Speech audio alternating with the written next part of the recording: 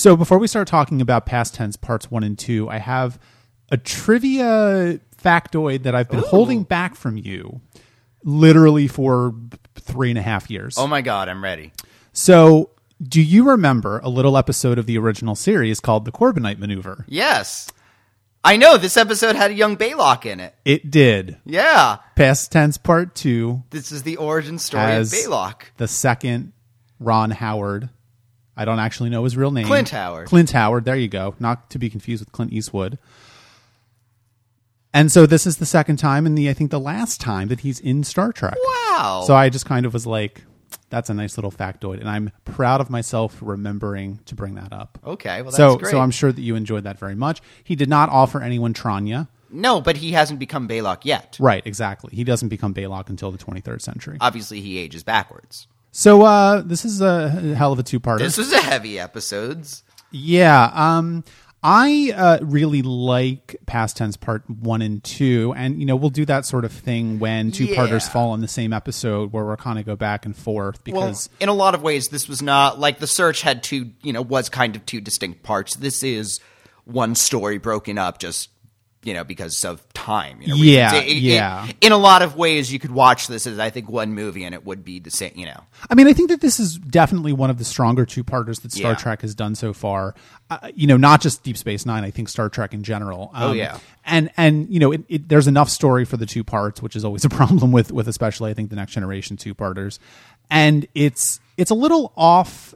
It's a little off character for Deep Space Nine. This isn't a show that necessarily does this kind of thing, but I think it knocks it out of the park. I mean, this is a very interesting episode because it doesn't have anything to do with the meta plot of the series. It has nothing to do with Cardassians. It has nothing to do with the Dominion. It has nothing to do with Deep Space Nine itself. I mean, this could really be any group of characters, could have this plot happen to them. But this gives us some very interesting contextualization to how the Federation came about, and in some ways, what's at stake here.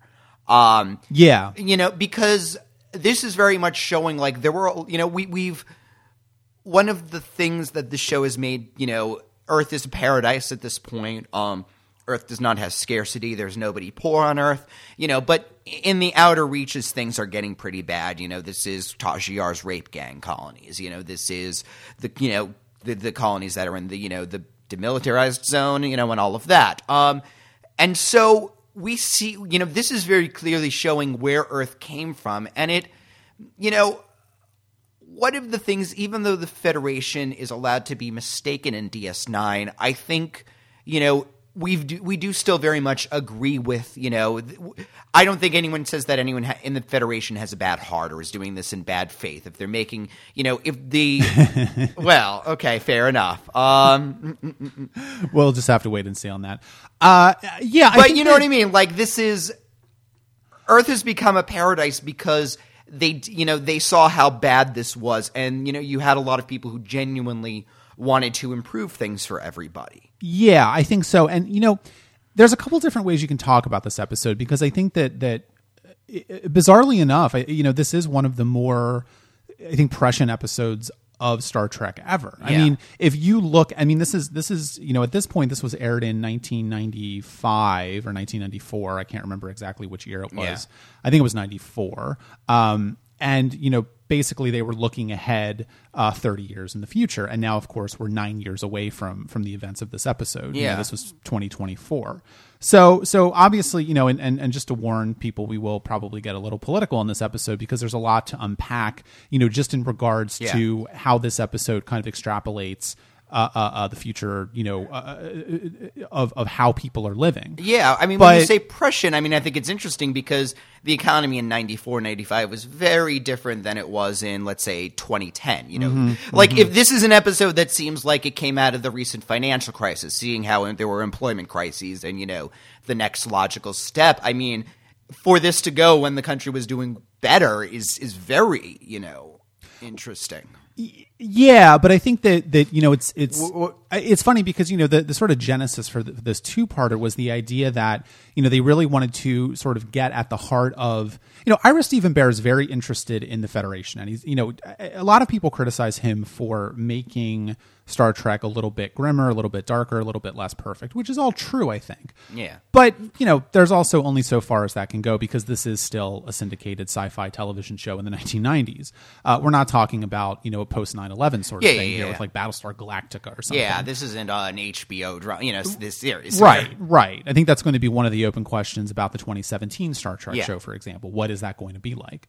But, you know, so he's interested in that question. He's interested in sort of like how the Federation actually came to be and kind of extrapolating out this I think, kind of lost period in the Star Trek mythos about, you know, we know about World War III, we know about the eugenics wars, and we know about all that stuff, but we don't really know like what the build up to that was. And this is sort of like examining that lost period. I mean, I have to say the eugenics wars almost seem like they've It isn't that they've been retconned out at this point, but just nobody talks about them. And yeah, I mean, this is supposed to be after the eugenics war, correct? Yeah. I mean, it seems like that didn't have any particular bearing on why things got to be this. Do you know what I mean? Like, because I think in some ways the eugenics war that worked in the original series. You know, you could have a villain like Khan. You could have, you know, well, we created these super beings who, you know, were tyrant, and then because, you know, that's a very black and white conflict in a lot of ways. This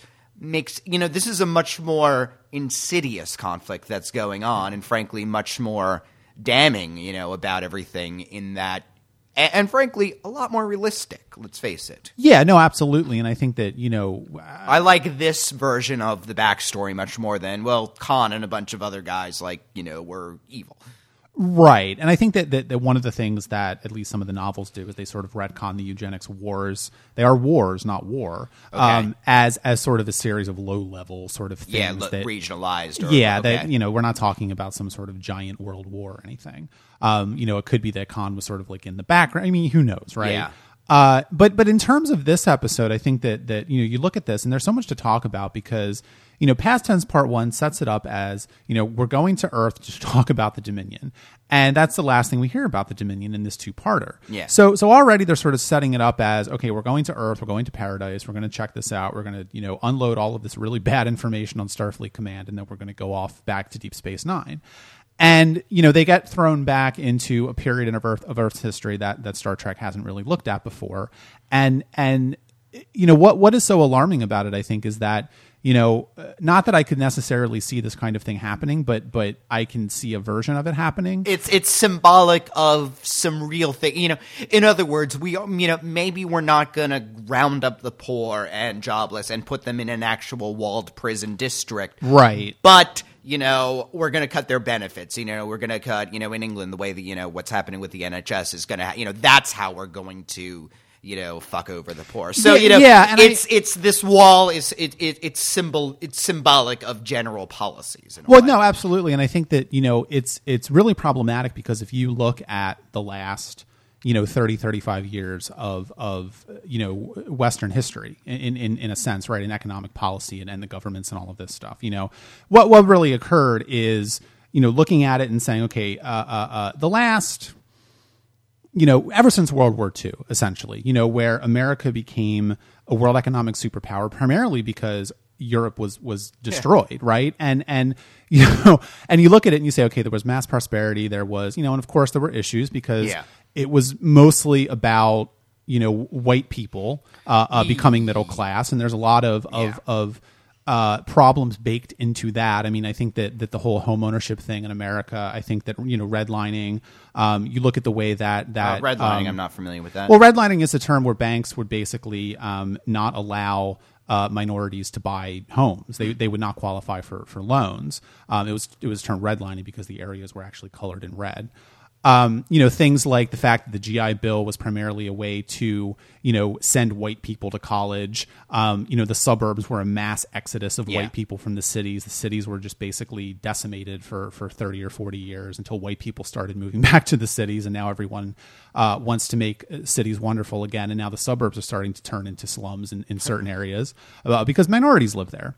So there's a lot of racial stuff baked into this. There's a lot of racial stuff baked into Past Tense Parts 1 and 2 as well. But if you look at the sort of, I think it's interesting because, like you said, this episode comes at a point where, the world economy is doing fairly well. And the fact of the matter is, 20 years later, you have just people that, there was an article that just came out a few weeks ago that basically said that the poor and the richest and the poorest in America are now the majority. So the middle class is actually not the majority anymore. And also things like, the gig economy with collapsing workers' rights and the collapsing union membership. And, the fact of the matter is there's a lot of people that are really hurting for all kinds of reasons. And you look at this episode and you say, you've got the it's really interesting because the structure of this episode is sort of like you've got the brown people in the concentration camp, Bashir and Cisco, and you have the white person, Dax, who was found on the street, and because of her white privilege, she's taken off into a land of luxury. Well, I would say something that her exoticism, her markings, her spots, as she calls them in that one episode, are noticeable, but they're seen as exotic. She in a way, well, the guy, she's passing for human, number one, in a lot of ways, but to where her foreignness or alienness is seen as exotic and is valued and is in a way marginalized in a different way.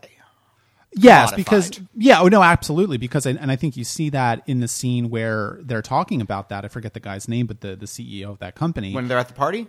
No. Before that, where he's saying, "Oh, what are your your tattoos are very interesting," and he says, "Oh, well, I had a tribal tattoo in the '90s." Blah blah. Yeah. And it's kind of a funny joke, but at the same time, it is the sort of thing that a lot of white people do, which is they commodify the cultures of other cultures. And tattoos themselves also do have a lot of the social meaning of tattoos changes. Sometimes it's ritualized. Sometimes it's, marks people as undesirable, as prisoners or whatever. And sometimes, again, it's a fashion statement.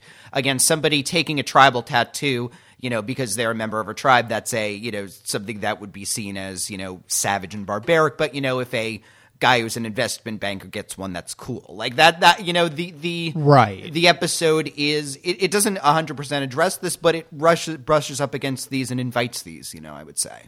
Yeah, I know, absolutely. I think it's not, and this is one of the more subtle things I think that Star Trek has done in a long time. This is probably the strongest social commentary that Star Trek has done on this level, in a long time. I don't really know if the original, I don't know if the Next Generation did this kind of thing. They certainly a little bit with like the Outcast and stuff like that, but for the most part, the show kind of stayed away from the kind of strong social commentary that the original series did. The Outcast, that's in a way imaginary. That's a fantasy thing. That's science fiction. We can explore this, concept of gender, but we're going to use these made-up metaphors and, concepts too.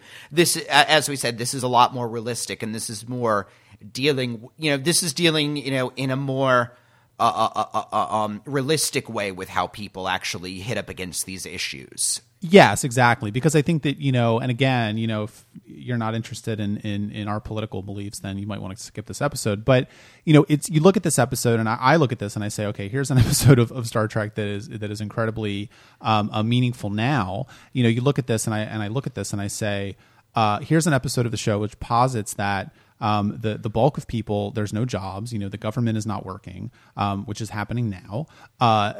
Things are being cut back. There are no benefits. They're putting them into camps essentially, which, I don't think would happen. But at the same time, we have a presidential candidate who's running on the Republican platform, Donald Trump, who wants to throw Muslims into concentration camps. And let's also put it, what's the difference between, this sanctuary district and the projects? You know what I mean? Yeah. It's an analog of no, absolutely. And that's kind of, there's all of this stuff going on. And there's all of these social problems that we actually have in the real world, not the Star Trek world. Yeah. We could talk about this for hours. Sort of how young black men are criminalized and all this stuff, right? This is kind of well understood. And I think a lot of, I get aggravated with it because a lot of white people sort of go, yeah, but MLK, and it's like, no, actually that was not the, in a lot of sense. And I think that it's interesting because if you look at the second part of this and you look at the whole riot thing and the hostages, and there's that great scene between Cisco and the older guard where he's saying, well, what do you want me to do? Do you want me to say, oh, these guys got a bad break and blah, blah, blah. And Cisco's like, it would be a start. Yeah. And, in a similar way, I think that's how I feel, certainly. And I think that's how a lot of people feel about, the struggles that black people, for example, in America now are having, where they're saying, hey, you know what, like things are not great. And white people are like, yeah, but we don't want to hear about it. And I think that there's a mean, I mean, I don't want to get too far down a road of talking about America today, but I think it's probably what we're going to do is there's just an undercurrent of apathy and meanness in this country that I haven't experienced in a long time, and I would say, I'm worried for the future. Yeah, I mean this episode has a lot of. I think it makes it very clear that fear is a very big. Because I think one of the most significant is when they're talking to the woman who originally processes them, and she's a very interesting. Not incidental that she is a black woman either. I don't think. No. Yeah, I mean, she's somebody who you can see the roots of the Federation in her. She's not the only person who if they had the power to, work, get organized and work towards something that, could stop this, she would. I think when she's talking about when she lets that person who, that woman, just kind of disappear into the sanctuary and she gets warned and, she's going to be fired.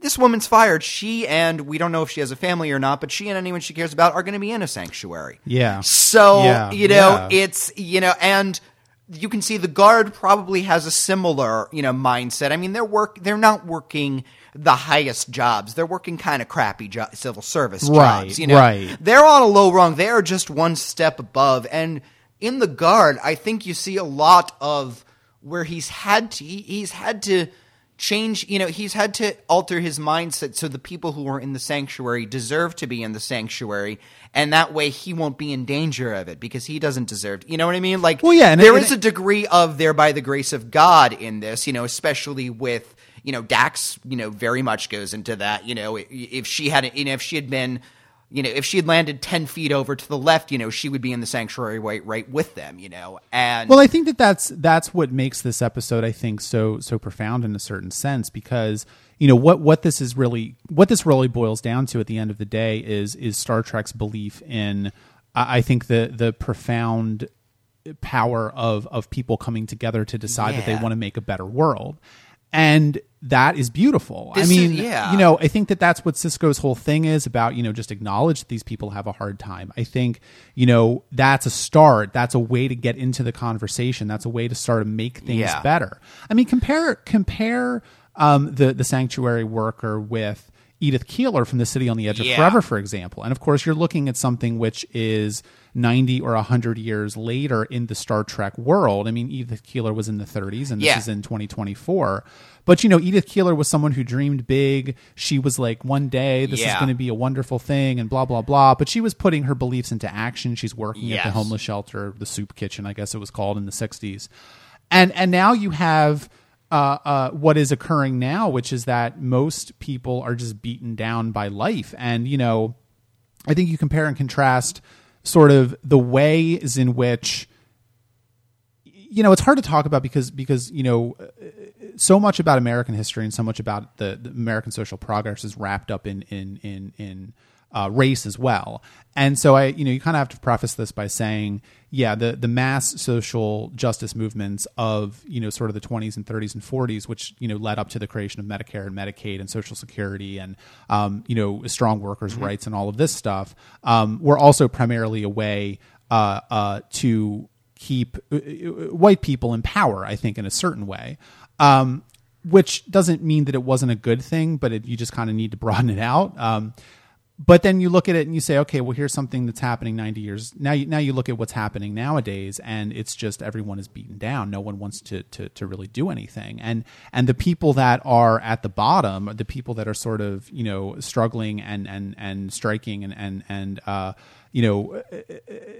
protesting for a $15 minimum wage, for example, things like that are mostly, minorities. And so, oh God, I had a guy come on my line yesterday and he was like, what do you think about the $15 minimum wage? Well, I think it's, and I'm like, I'm working. Yeah. Like, I really like the idea. I'd love to be able to make my rent easier, Right. And so I think it's one of those things where you look at it and you say, the sanctuary worker and the security guard are examples of people that are just beaten down by life and just are hanging on to what they have, and they're terrified to fall into a sanctuary district. One of the this is a society that is very much based on us and them, and it's gee, where can they get that idea? One of the while the Federation isn't always good at that, I think we see at least striving to be a group. You know what I mean? A community, a collective. Again, I think it's interesting that some of the most striking villains, the Dominion, the Borg, are collectives gone wrong. And the Federation is usually seen as the example of this is what people working together but still keeping their own individual identity and differences and all of that thing.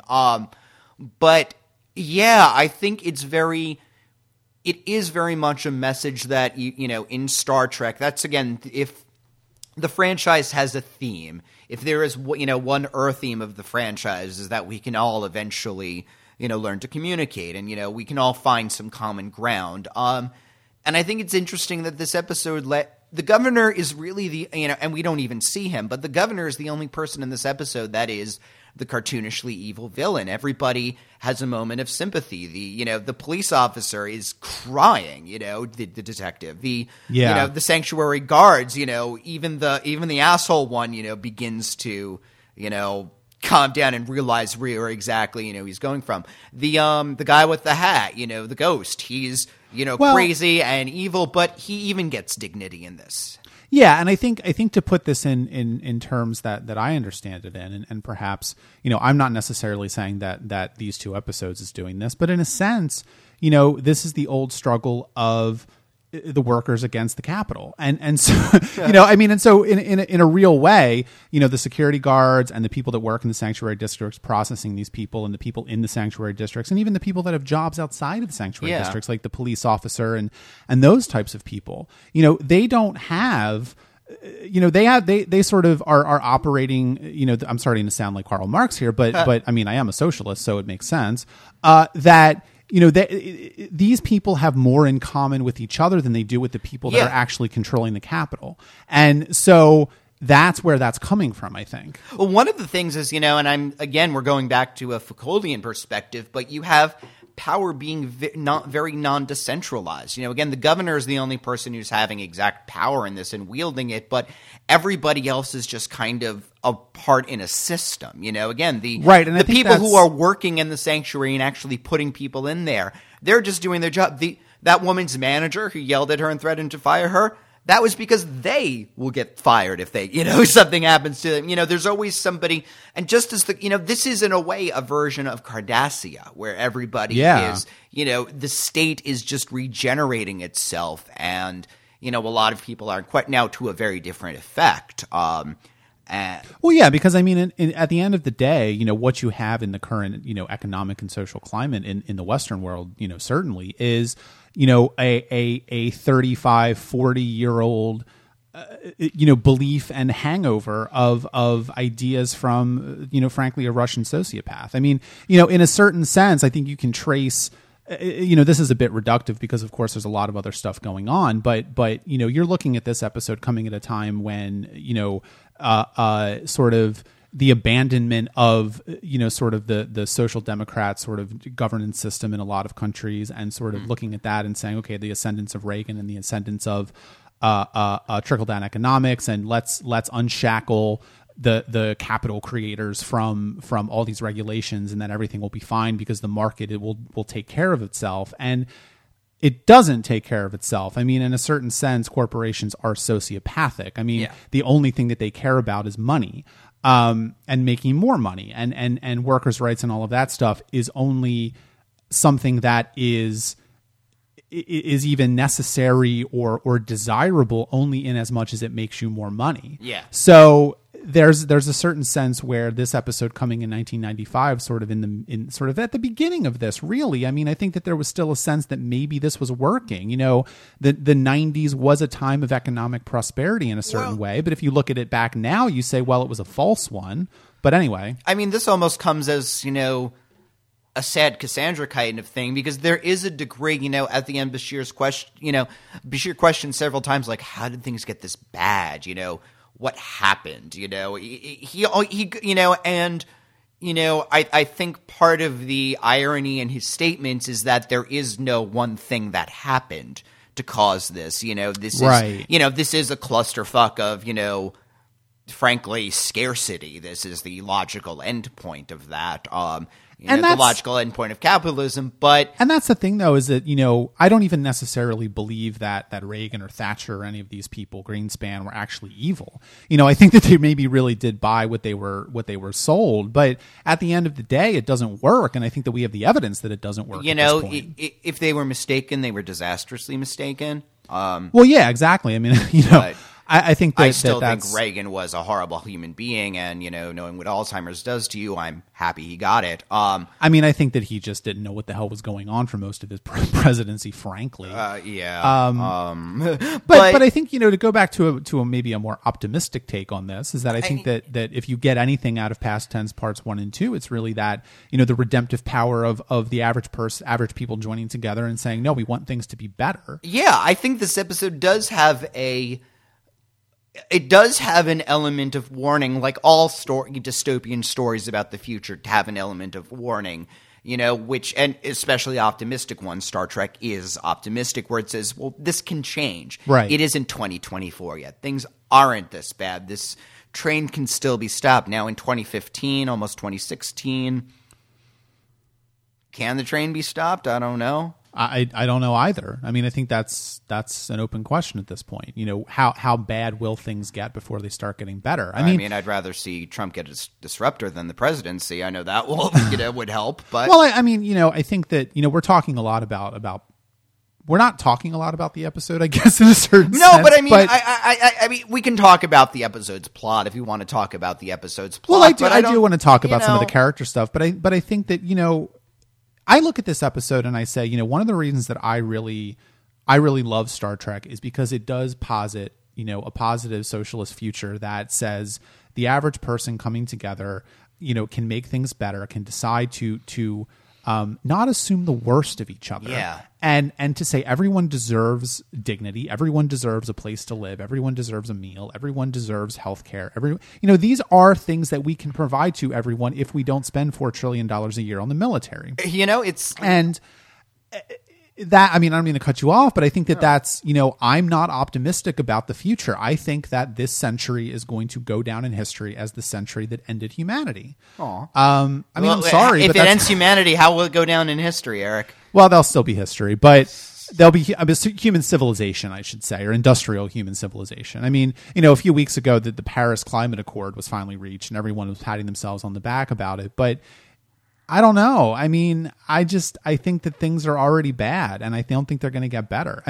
One of the things about Star Trek in general is that it doesn't really engage with climate change on any real way because it wasn't necessarily something that was in the public consciousness in the 90s Star Trek. But in a certain sense, capitalism is actually going to destroy human civilization.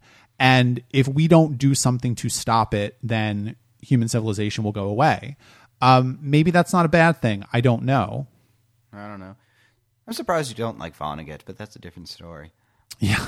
Because that's like, if you want to, if we want to collapse Vonnegut into an Earth theme, that's pretty much what that is. That, I don't think he doesn't really use the word capitalism, but, he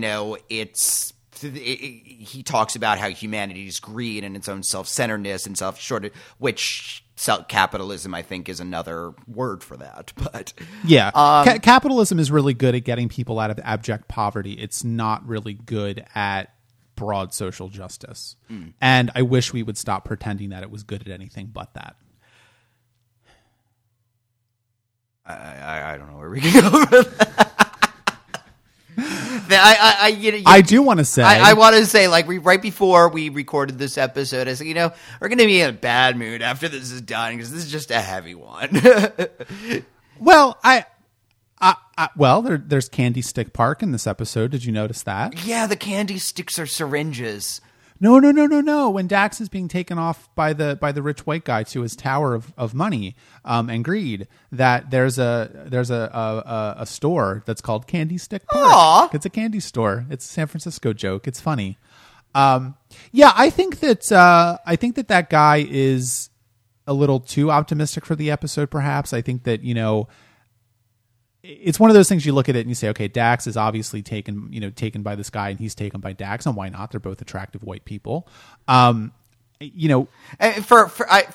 I think he's more into her. She's frankly getting any help she can. I don't think that she's necessarily into him. I don't think that she would be averse to it either, she just almost got married a few weeks ago. She should not be. She needs to focus on herself. She and Kira just need to go out a couple of times, and then maybe she can start to date. But I don't think it's healthy quite yet.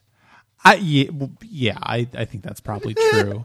I think that he has a turn of face a little bit more easily than perhaps he would actually have. He seems to be throwing away his entire business empire because of reasons. There's parts of it that do feel a little too flabby, I think.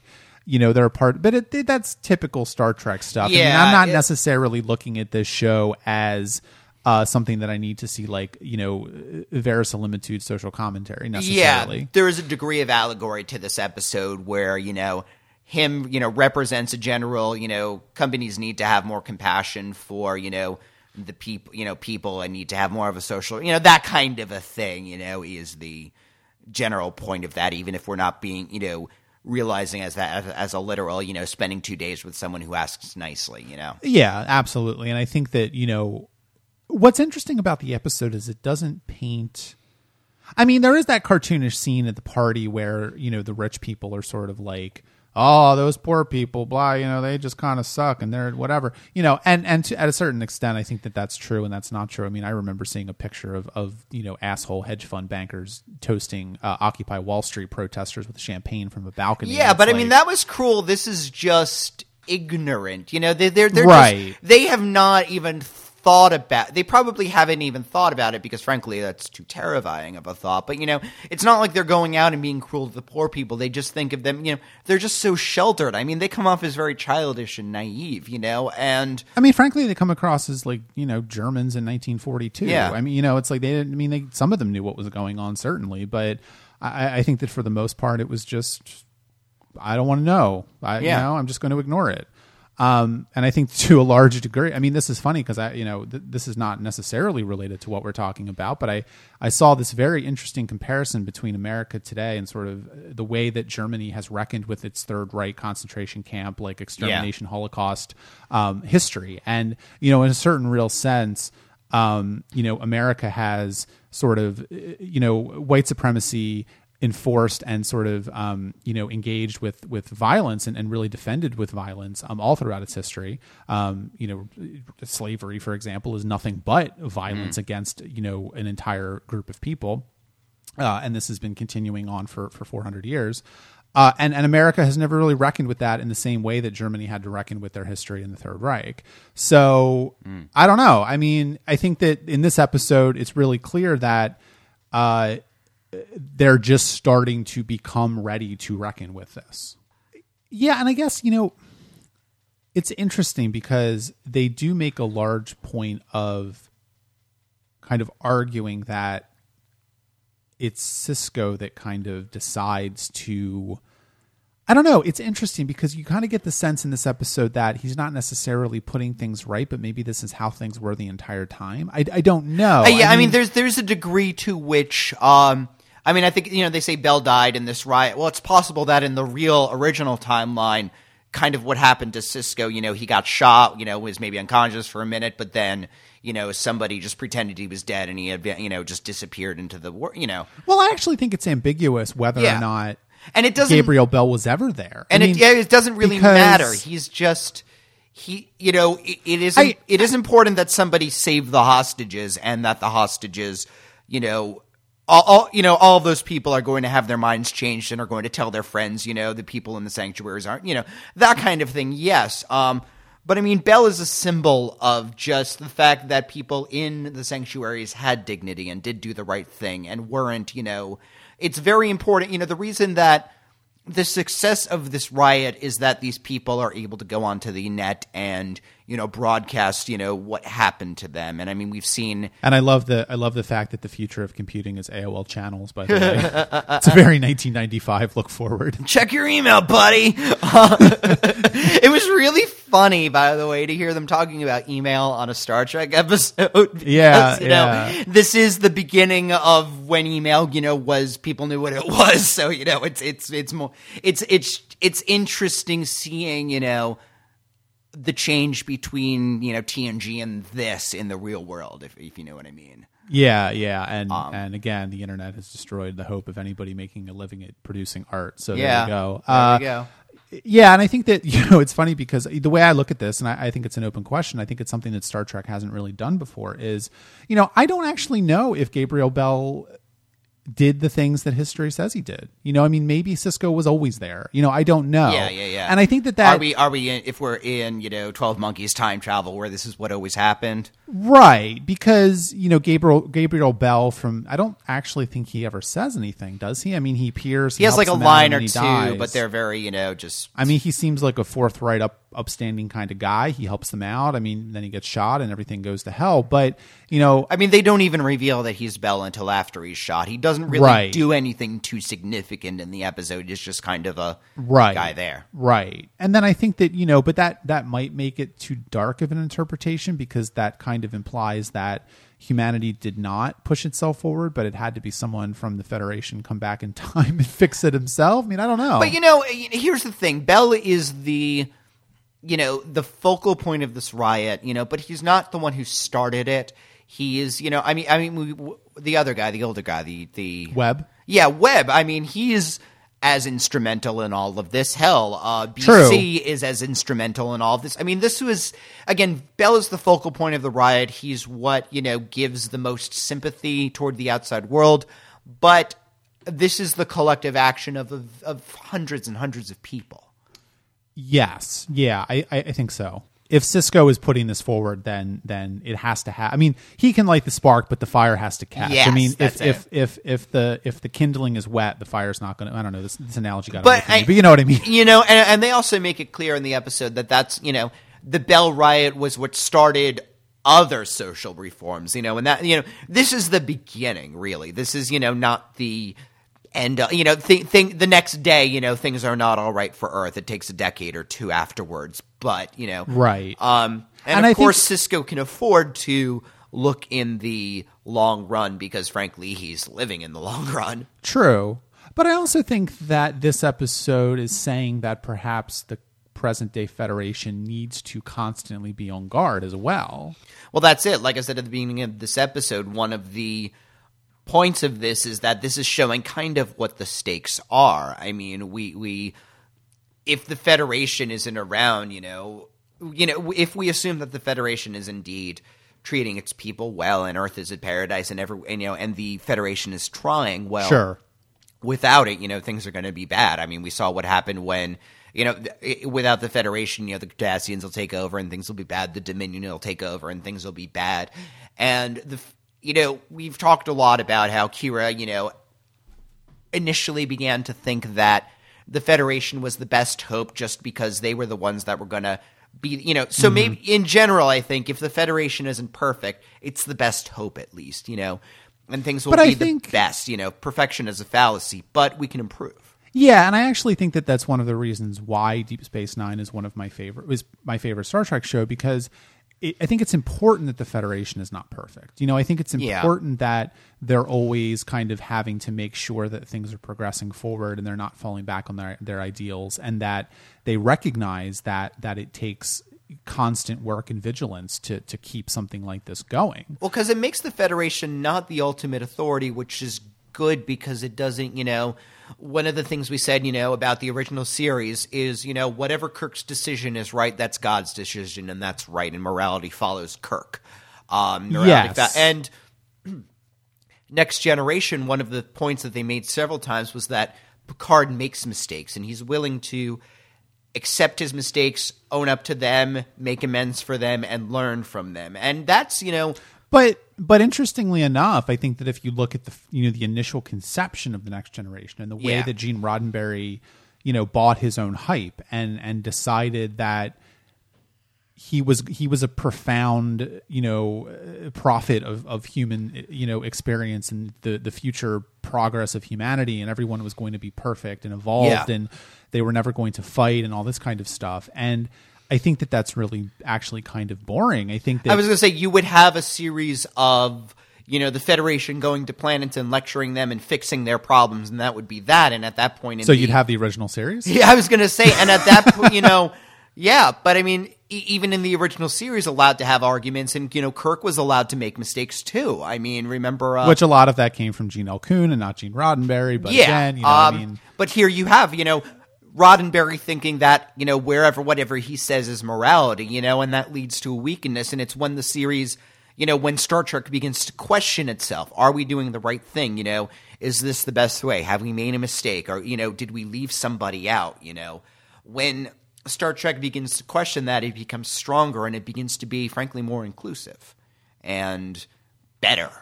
Yeah, no, absolutely. Because I think that again, if you think that Star Trek is important, and I think that I do, at least. I don't know if you do at this point, but I think that this is I devote a few hours every week to it, so yeah. Well, there you go. I think that it's an important step forward for Deep Space Nine in a certain sense, just because it is so off-brand for the show. It is kind of saying, here's how we kind of interpret the Federation, how it develops Starfleet, all of these things, and kind of saying, we're going to see Earth later on in the show. I mean, this is actually, I think, the first episode of the show that they've gone to Earth. And we only saw Earth, I think, once or twice before. We've seen in TNG. I know they've got. We've mostly seen it in like Starfleet institutions, right? Like, I think a few of the movies, yes, but they were in or in that episode with Wesley. They're in the academy, that kind of stuff. I think the only sort of 24th century civilian life that we've kind of seen so far, at least on Earth, is in Home from the 4th season of TNG, right? Or Family, I mean, not Home. That's actually an Enterprise episode. Yeah, and the point of that episode was, part of the point of that episode is that, they live a very pastoral and kind of, old-fashioned lifestyle, traditional lifestyle.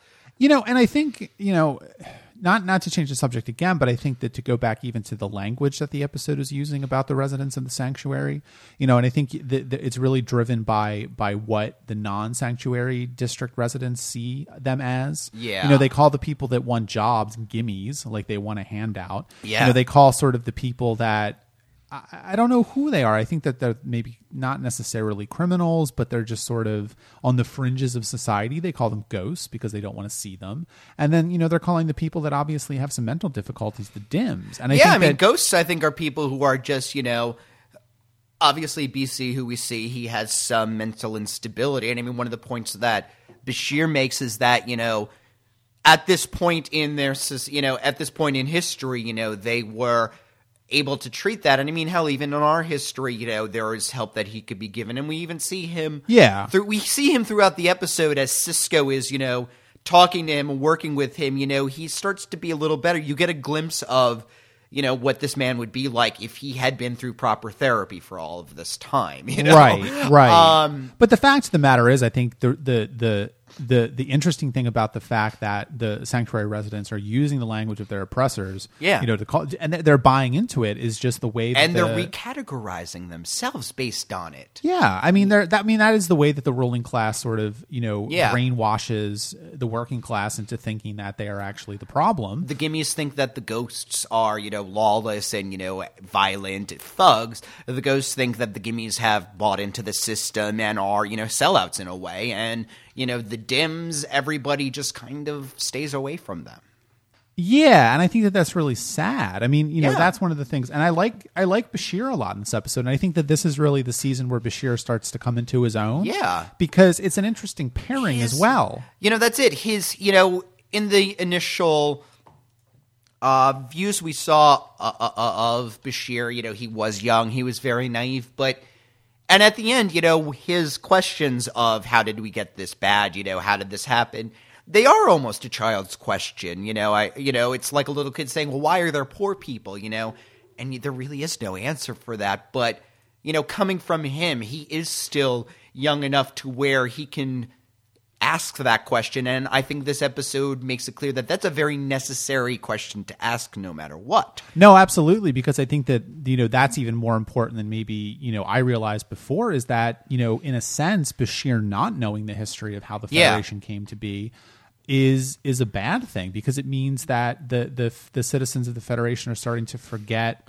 how bad things can get. Well, that's what's happening in the demilitarized zone. The people in the Federation are forgetting how bad things can get, and so they're figuring, well, they're probably fine. You know, they'd let us know if they needed problems. We'd be happy to help them. Yeah. That's, you know, again, it's this series, you know, we've talked a lot. Does Star Trek believe in evil or not? And you said DS9 does. Well, I think maybe it believes that ignorance leads to evil acts happening. Yeah. It definitely believes in evil acts and evil systems and all of that, if not evil people. But, yeah, I don't know. This episode makes it seem like most problems come from just ignorance and apathy. And I think that's a lot more. And people just wanting theirs. And, you know, I got mine and it doesn't matter. And I mean, again, we talk about realistic. That's much more realistic than, well, I'm a genetically modified super soldier who wants to take over the world. Yeah, yeah. I mean, and I think that that's really coming down to the fact that, you know, these are just two different eras of television. Yeah, you know? Eras of history, eras of yeah. Just a fantastic two-parter. I mean, I don't think that, you know, in terms of at least social commentary episodes of Star Trek, I don't think that they get better than this. Yeah, I mean, this is probably one of the strongest, you know, DS9 episodes. This would probably make a top 20, you know, of the franchise for me. And I'm glad that I mean, that's a pretty big statement from you. And and I'm also glad that it was great. I mean, I'm glad that they gave it the room to breathe and decided to make it a two-parter, because I think that you could see a version of this story told in one episode that would not be as expansive, you know, would not really give the characters a chance to breathe and grow. But we need to see all of these things. I mean, this could have been a third part even, you know, we need to see what the Dims live like, and we need to see, you know, what, you know, the richest people live like, and we need to see, you know, how frankly a pretty woman is going to be treated than a black man, you know.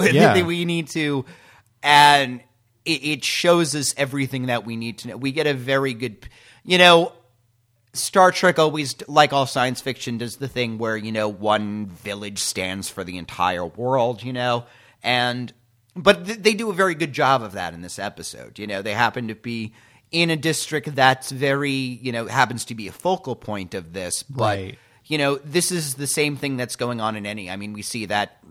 They mentioned at the end other sanctuaries are rioting too now, you know. And this is obviously going to set off a much larger, you know, movement. But, you know, anything that's happening in this sanctuary is happening in all over the country. Yeah, yeah. And I think, you know, at the end of the day, if the actual sort of, you know, plot of how they get back and stuff is sort of treated off to the side, I think that's probably the right decision, because Kira and the adventures of Kira and O'Brien doing whatever they're doing are fine. It's a bunch of, you know, comedic little cutaways. Like, it makes no sense. Kira is the least...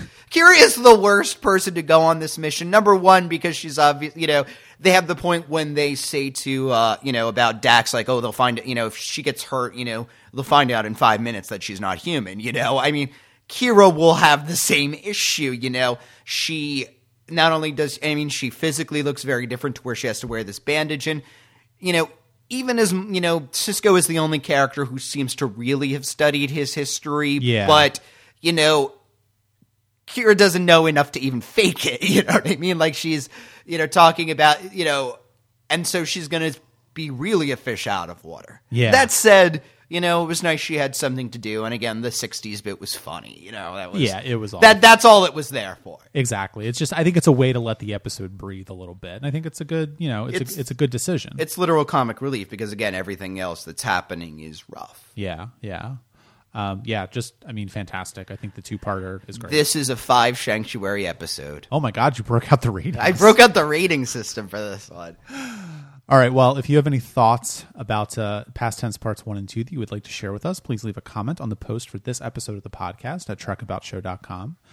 Don't forget that we now have a Patreon, so if you would like to support the show by throwing us a few bucks and getting some cool perks, please go to patreon.com/trekaboutshow and check that out.